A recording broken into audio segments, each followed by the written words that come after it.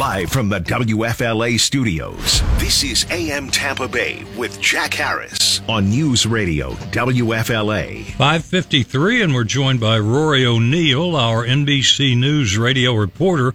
And Rory, this is something they've been talking about, the Republicans, and that is the income tax to be replaced by a national sales tax.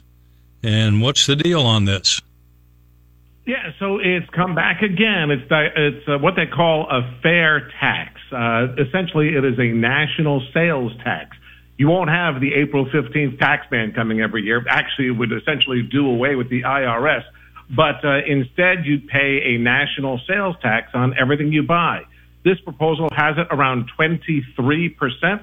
Some say that number may be a bit low, but anyway, we'll see if it gets any more traction this year. It doesn't have majority support, so it's not likely to pass in this Congress, but we'll see if this is something that continues to gain momentum in the years ahead.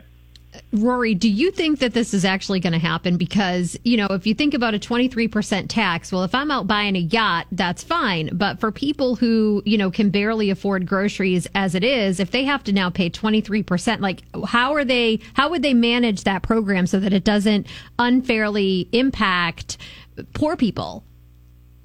Yeah, that's the real big hook, is that they call it a regressive tax, that it goes after poor people and middle-income people the hardest and may give a break to some of the wealthier people. You know, if you're wealthy because that money is sitting in your bank account, right? That means you're not spending it, whereas people in the lower income scale spend all the money they have and sometimes even go into debt all the time. But that's one of the issues with this, is that it may not be particularly fair, you know, because think about it, you lose things like the mortgage interest deduction so many of us take at tax time. You lose child tax credits and on and on. So that's why they say this could hit the middle income people especially hard.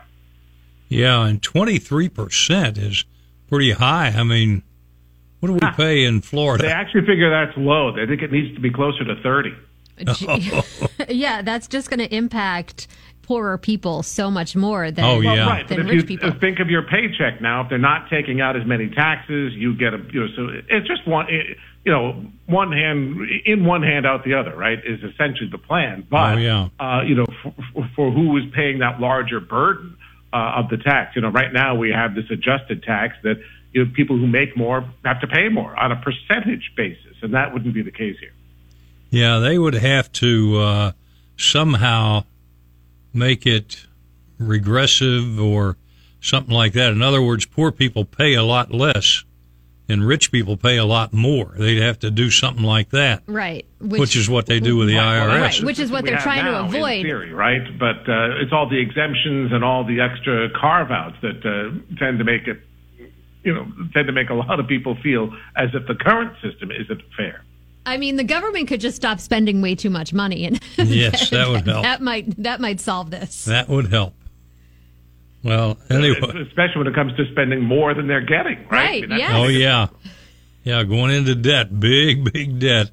Rory O'Neill, if you actually had to tax based on what we actually spend, then that sales tax would go up to about 35 cents. Yeah.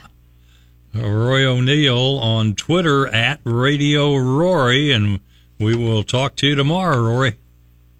Thanks, Jack. Thanks, Dana. It's 5:57 on AM Tampa Bay.